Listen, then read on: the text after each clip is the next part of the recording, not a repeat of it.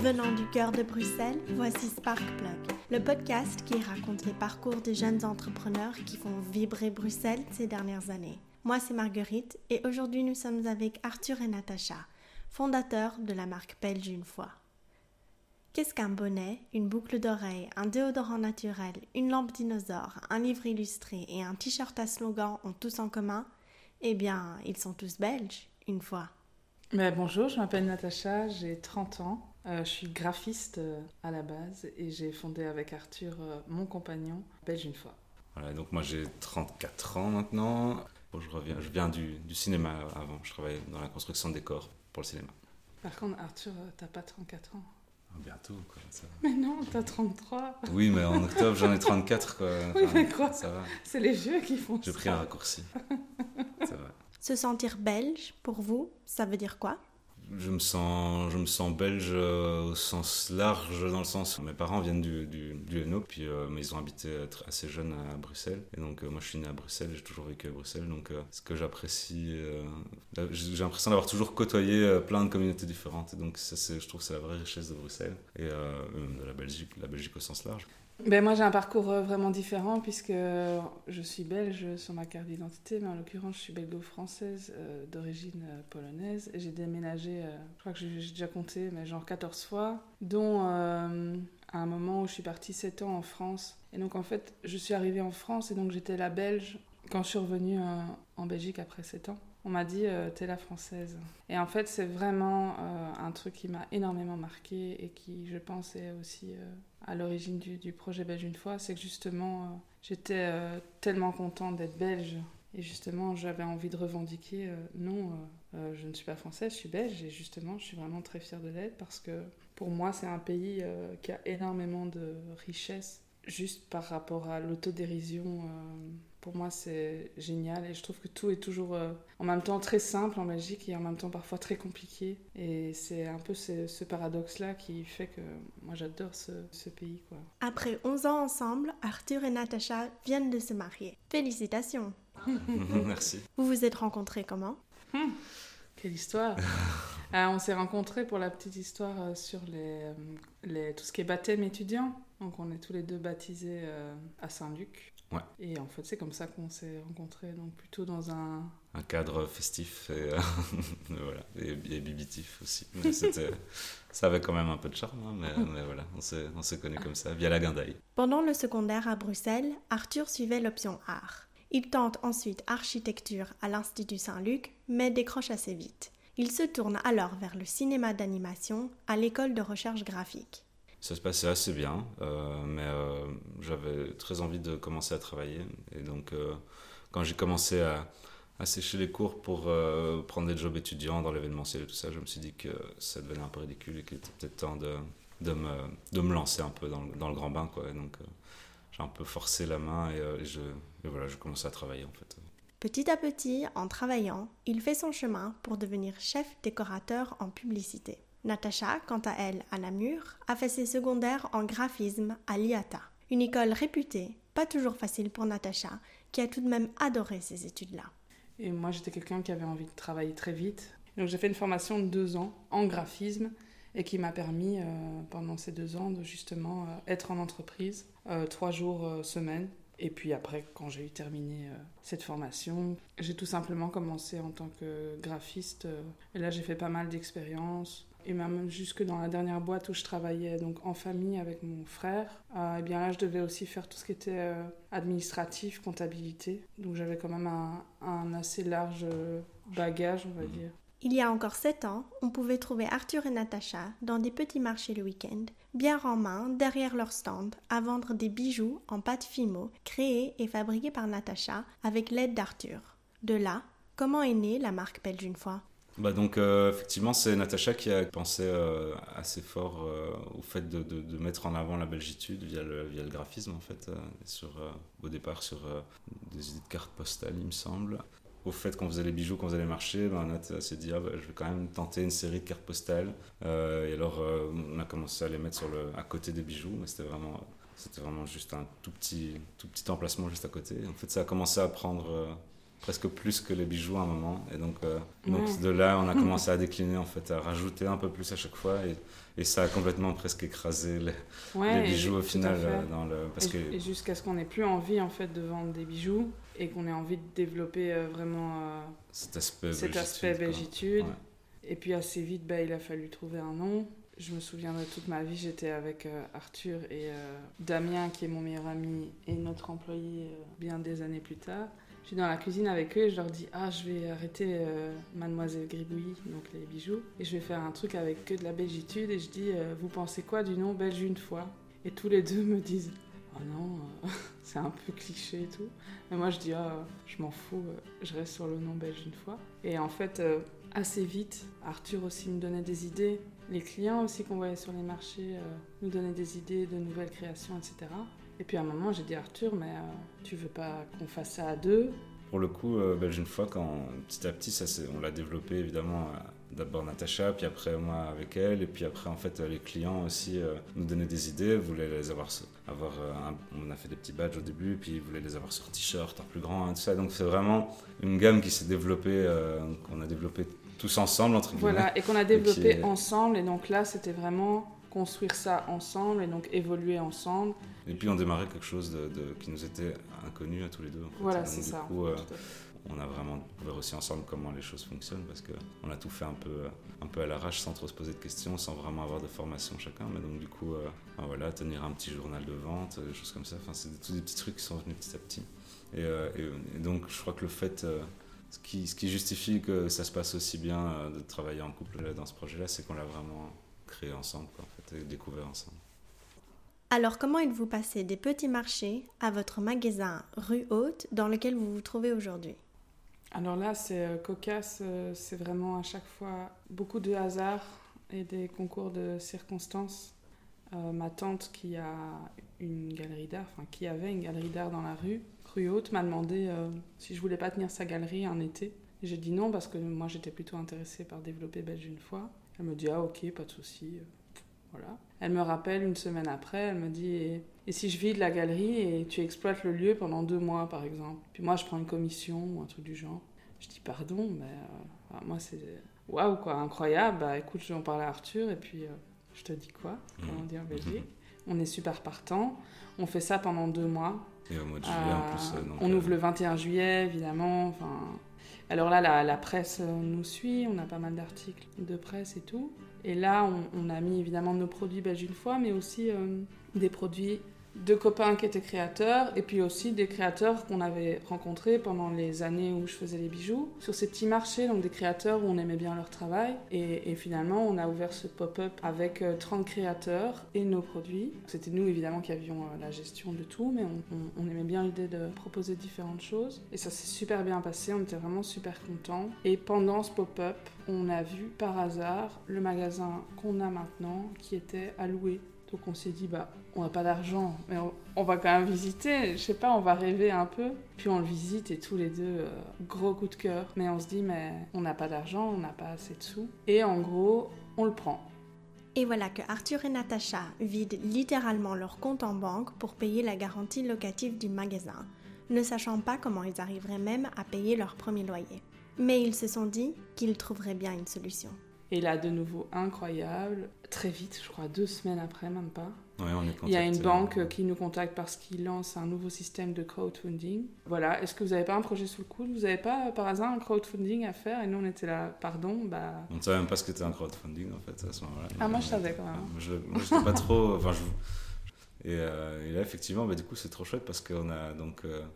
Il nous propose de nous offrir la vidéo de promotion du projet, donc on était hyper contents d'avoir ça, et donc forcément ça nous a donné des ailes, des envies de pousser le truc à fond, et donc en fait un crowdfunding, on s'en est pas rendu compte tout de suite, mais c'est extrêmement stressant parce que on se fixe un challenge, quoi. Donc ici en l'occurrence on avait calculé qu'on avait besoin de 20 000 € pour pouvoir repeindre tout le local, pouvoir faire des aménagements, même si on voulait travailler énormément en récup et tout ça, mais bon, il y a beaucoup de choses à faire.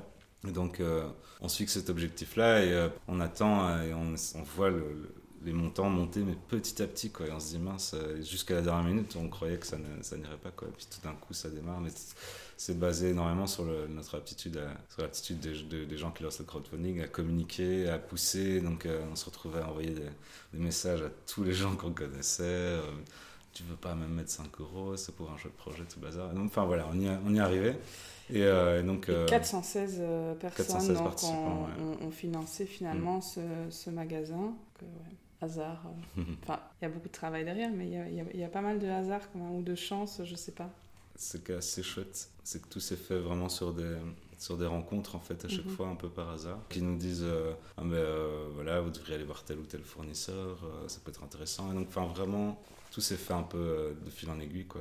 On a été très, très actifs au niveau des sorties, des rencontres, d'aller voir des gens, d'aller sur des événements et tout, parce que c'était hyper enrichissant au début. À chaque fois qu'on croisait quelqu'un, il avait quelque chose à nous apprendre, et donc c'était hyper chouette. Nous apporter, ou nous donner des conseils. Ouais.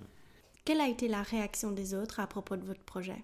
Quand on a expliqué même aux gens qu'on allait se mettre indépendant et faire ça, je veux dire, même le papa d'Arthur avait dit oui, vous pensez gagner votre vie en vendant des badges? Et j'étais là, oui, parce qu'on était convaincus que ça pouvait marcher. Et effectivement, il y a eu vraiment un engouement. On a ressenti, quand on a ouvert la boutique, le concept d'avoir que des produits belges existait, mais plus dans les produits de bouche. Et alors, il y avait quand même quelques autres boutiques qui faisaient des créateurs et tout ça. Mais le concept de boutique de créateurs, on arrivait à un moment où c'était vraiment un gros boom, quoi. C'est rigolo. L'idée de pouvoir vivre de ces créations artisanales, au début, ça paraissait un peu fou et désuet comme idée. Et là, maintenant, c'est vraiment quelque chose qui peut être très, très cohérent et très bien fonctionner. Et maintenant, c'est encore plus fou. C'est que vraiment, maintenant, les gens sont vraiment dans l'idée d'acheter local. Ouais.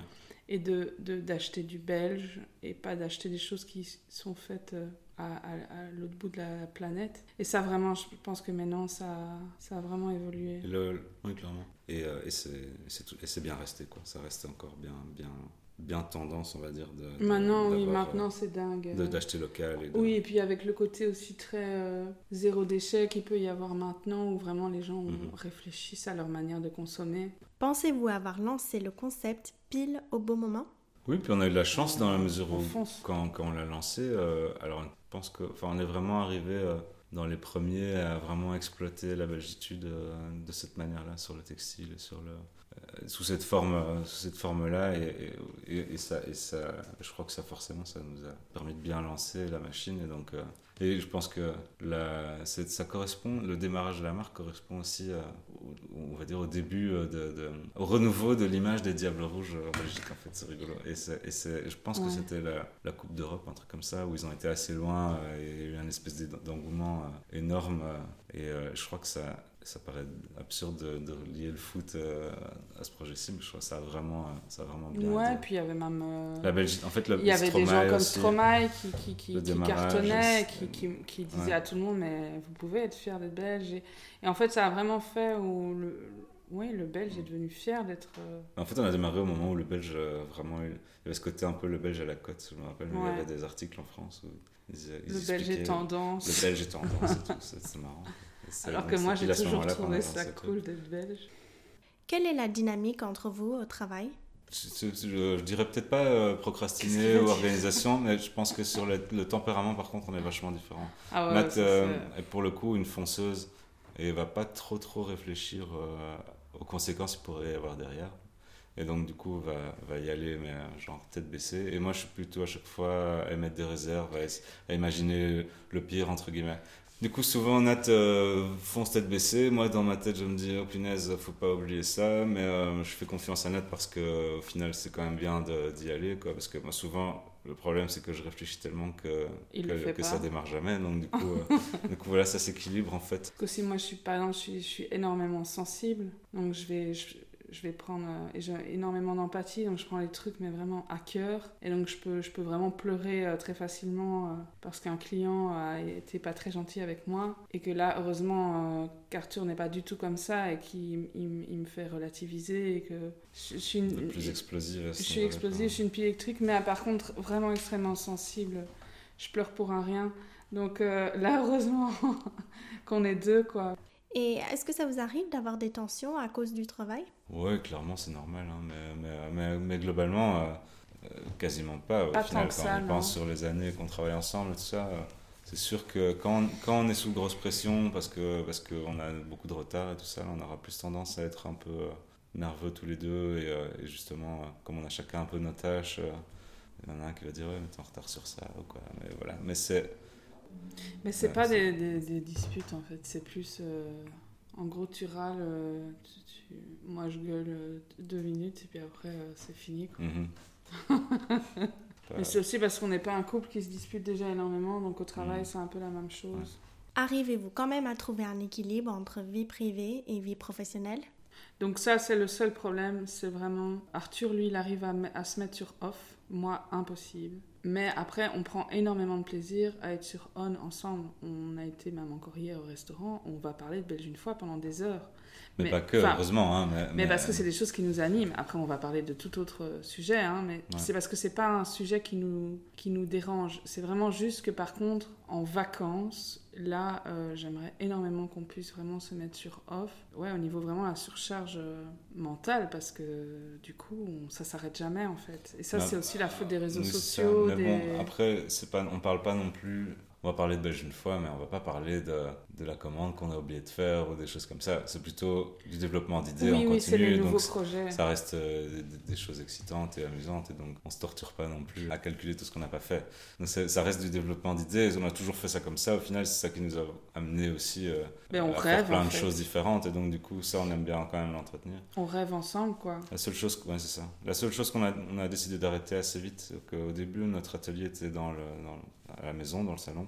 Et là, le gros souci, c'est qu'on faisait les horaires de la journée à la boutique, et puis on rentrait à la maison, et là, on devait imprimer les t-shirts pour le lendemain. On a fait ça pendant plusieurs mois, et en fait, là, à ce moment-là, on a un peu perdu pied, dans le sens où on perdait... C'était atroce. Là, c'était atroce, parce qu'on rentrait avec du vrai boulot à la maison, quoi. Et donc là, on avait plus de tension, d'ailleurs, à ce moment-là. Oui, puis même l'évier pour nettoyer les cadres de sérigraphie, c'était l'évier dans lequel on cuisinait pour le soir. Donc en fait là on mangeait littéralement du belge une fois, alors que maintenant ça va. Oui, maintenant on a installé les ateliers dans les caves ici du magasin. Et donc effectivement une fois qu'on a passé la porte, on ramène pas de boulot à la maison. Mais après de toute façon l'un dans l'autre c'est inévitable, puisque comme une partie minuscule de notre quotidien est partagée sur Instagram principalement, je pense que sauf si un jour on arrête vraiment les réseaux sociaux, je pense que ce sera toujours un peu en mode on. Mais je crois que l'un dans l'autre ça nous dérange pas tant que ça. Comment cette expérience vous a-t-elle changé? On est quand même un peu plus mature, un petit peu. Je sais pas. Mais en fait, vraiment, on est vraiment les mêmes. Moi, je pense avoir changé, mais après, ça va peut-être avoir un impact différent sur toi et sur moi. Je crois juste qu'on a changé parce qu'on est plus âgés, mais... En tout cas, moi personnellement, qui suis de base un peu timide, ça m'a poussé à aller à la rencontre des gens et à devoir justement engager des conversations avec les gens plus facilement et avoir l'air et être intéressant. Et donc du coup, à ce niveau-là, vraiment moi ça m'a changé parce que ça m'a poussé dans mes retranchements, quoi. Au départ, l'idée d'être derrière un comptoir et de devoir parler à des clients et tout ça, j'avais super du mal, quoi. T'étais un peu timide. J'étais un peu coincé par rapport à ça, et puis au final, petit à petit, en fait, ça a commencé à... En fait, c'est un métier, ça s'apprend. Et au final, je me suis vachement décoincé par rapport à ça. Ça m'a permis d'être plus à l'aise et de pouvoir rigoler justement plus facilement avec les gens. Oui, c'est vrai. Mais moi, je viens de penser à un truc aussi. Mais moi, c'est plus apprendre à dire non, parce qu'avant, je disais oui à tout. Et maintenant, je dis non, c'est pas possible avec le délai que tu demandes, ou non, cette collaboration n'est pas possible, ou non. Avant, je disais vraiment oui à tout. J'avais toujours peur de froisser les gens, de les chiffonner, de perdre, je ne sais pas, un client ou que sais-je. Et maintenant, je dis vraiment aux gens, non, je suis désolée, j'aurais vraiment adoré, mais c'est pas possible. C'est un truc que je n'aurais jamais fait avant. Donc ça, moi, c'est... Sinon, moi, je suis la même. Qu'est-ce qui a été difficile pour vous au début? Les heures de travail ou... Les heures de travail, on les comptait pas vraiment. Je crois que pour nous, ce qui a été très dur, c'était en fait, la première année, tout est un peu... on a eu la chance d'avoir une clientèle qui nous a suivis assez vite. Donc du coup, ça, à ce niveau-là, on n'était pas trop stressé sur le fait de voir des gens rentrer dans la boutique. Ce qui a qui a été un peu notre plus grande claque, on va dire. C'est le premier exercice d'imposition, et les premiers retours de la TVA, et choses comme ça. Ouais. C'est des choses que forcément, on s'en doute, on sait que c'est là, ça pèse un peu, mais on s'en rend vraiment compte que quand ça arrive. Oui, nous, c'était des erreurs comptables, principalement. Voilà, c'est ça, c'est des erreurs de débutants, hein, mais quand on est bien encadré, alors on ne fait pas ces erreurs-là. Nous, du comptable, non, bien sûr. des comptables. Oui, bien sûr, mais au-delà de ça, sans aller dans les détails, c'était plus, voilà, forcément, quand tu reçois ta première fiche d'impôt ou ce que tu dois à la TVA et tout ça, c'est sûr que t'es un peu, ça te fait un peu peur, quoi. On a eu des moments assez stressants par rapport à ça, mais c'est parce que aussi, le moindre sou qui rentre, il faut racheter de la matière première, on va dire, et donc du coup, on n'y va pas trop à l'économie en général au début. Et donc cette espèce de stress il y a une espèce de stress enfin en tout cas moi j'ai été beaucoup stressé tant qu'on n'a pas obtenu l'espèce de roulement qu'il peut y avoir comme ça sur la trésorerie de base, quoi.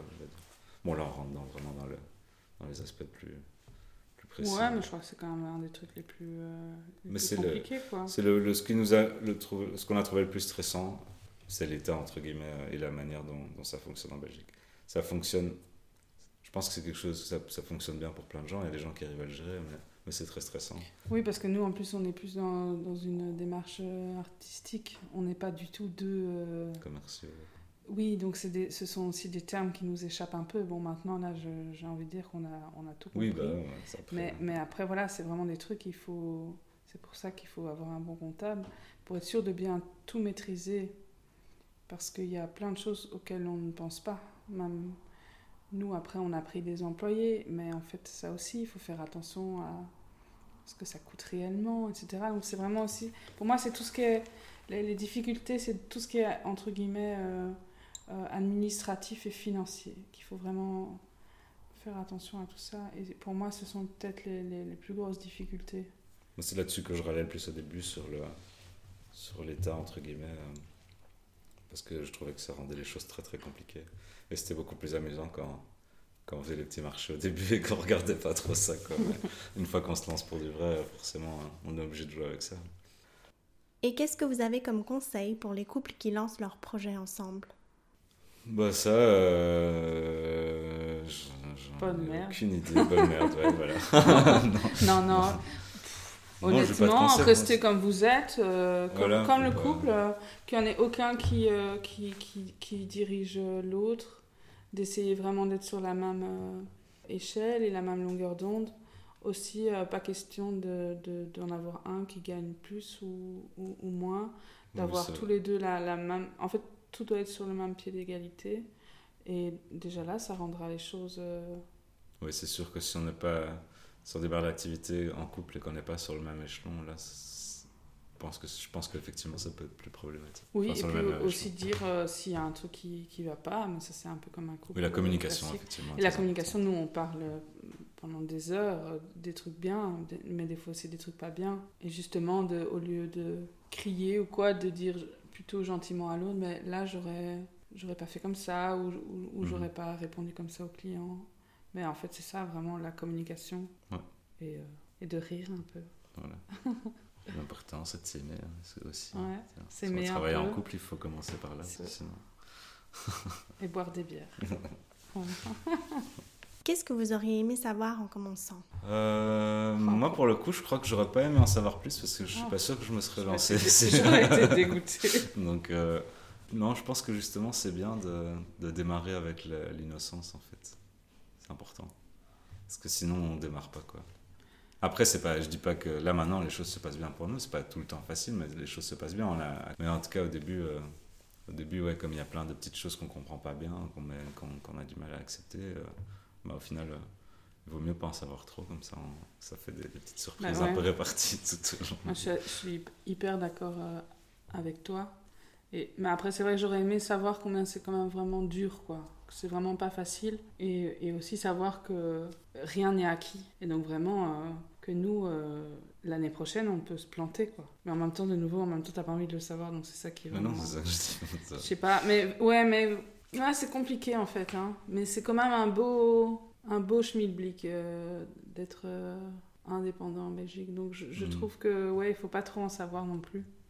Oui, en même temps, Et pas dormir sur ses lauriers aussi. Mais en même temps, moi j'aimerais beaucoup aussi que c'est un truc que je reprochais après, en tout cas principalement dans l'enseignement secondaire, on encourage trop peu à être indépendant en fait aussi, ou en tout cas à aimer des choses plus alternatives. Ça fait peur, hein. On est hors case si on a envie d'aller vers ce genre de choses, alors que je pense que ça devrait faire tout simplement partie de l'enseignement, parce que savoir comment fonctionne la TVA, quelques bases comptables et des choses comme ça, la gestion de base, on va dire, c'est pas que les indépendants qui doivent le savoir. Au final, je pense que ça peut être utile à tout le monde, et donc c'est sûr qu'à ce niveau-là, j'aurais bien aimé être un peu mieux préparé. Après, on apprend vite aussi. Voilà. Comment le coronavirus vous a-t-il affecté ? Il nous a fait perdre... il nous a empêché de vendre dans la boutique, donc forcément, il nous a bloqués. Et sans oublier qu'on a aussi... notre marque, on la dépose dans plein de magasins en Belgique, donc du coup, forcément, on a eu un gros manque à gagner, entre guillemets, pendant ces 2 mois d'arrêt. Oui, après, il y avait aussi quand même l'aspect... il y a eu un aspect positif, c'est-à-dire pendant vraiment 2 semaines, on n'a pas travaillé, et 2 semaines où personne ne nous a rien demandé, ce qui ne nous est jamais arrivé. Donc, par contre, on a vraiment eu le sentiment d'un arrêt complet qui nous a fait extrêmement bien au niveau moral. Vraiment, on a quand même bien aimé ces 2-3 semaines, où vraiment là, on a pu se reposer et faire des choses qu'on ne faisait pas d'habitude, etc. Donc ça, moi, j'ai adoré. Et puis après, après 3 semaines, là, j'ai dit, ok, si ça se trouve, ça va durer super longtemps. Il faut absolument qu'on se retourne et qu'on trouve des solutions pour ne pas qu'après, on perde tout. Et en fait, nous, on a trouvé plein de solutions. Moi, j'ai refait tout le site internet, tous les visuels, tout vraiment de A à Z. Et puis après, on a développé plein de petits projets, des bouquets qu'on allait livrer un peu partout à Bruxelles. On faisait des packs avec plein de bières de différentes brasseries belges qu'on a livrées partout en Belgique, là, carrément. Et plein de choses comme ça pour vraiment faire en sorte qu'on ne fasse pas faillite à cause de cette pandémie. Et puis après, on a pris plein d'objets ici qui dormaient, finalement, parce que c'était fermé. Qui dormaient, donc on les a pris en photo, on les a rajoutés sur le e-shop, et pour faire vraiment en sorte qu'on ait quand même la possibilité de payer par contre les factures qui elles, arrivaient quand même, quoi. Donc je trouve qu'on s'en est bien sorti. On a eu vraiment très peur, et puis on n'a pas aussi menti sur les réseaux. On leur a dit vraiment notre activité dépend de vous, quoi. Si nous, forcément, on fait aucune vente pendant 3 mois, on va pas se mentir, c'est que les sous-portes, et puis merci, au revoir. Donc on l'a dit aux gens, entre autres sur Instagram, si vous voulez nous soutenir, n'hésitez pas, parce que sinon nous, ce sera impossible de remonter la pente, quoi. Et les gens ont vraiment soutenu, j'étais vraiment allée toucher, quoi, par l'humain. Au final, un partenaire en affaires, c'est comme un partenaire de vie. Vous êtes ensemble pour le meilleur et pour le pire. Et au pays de Belge une fois, la devise est « l'amour fait la force ». Il faut juste retenir Belge une fois, donc on s'est retrouvé sur Instagram, on est sur Facebook, et voilà, mais Google Twitter, fait très bien les choses, donc du coup... et sinon, le blog sur le blog belgeunefois.be et le e-shop belgeunefois.com. Mais la meilleure chose à faire, c'est d'aller chiner les créateurs belges dans le magasin Belge une fois, situé 89 rue Haute dans les Marolles, et passer faire un coucou à Arthur et Natacha. Vous trouverez Sparkplug Brussels également sur Instagram et Facebook. D'autres épisodes en français et en anglais sont disponibles sur sparkplugbrussels.com. Et vous pouvez me contacter par email sur hello@sparkplugbrussels.com. En vous laissant avec le cœur plein de Bruxelles et de tout cœur avec vous, merci d'avoir écouté.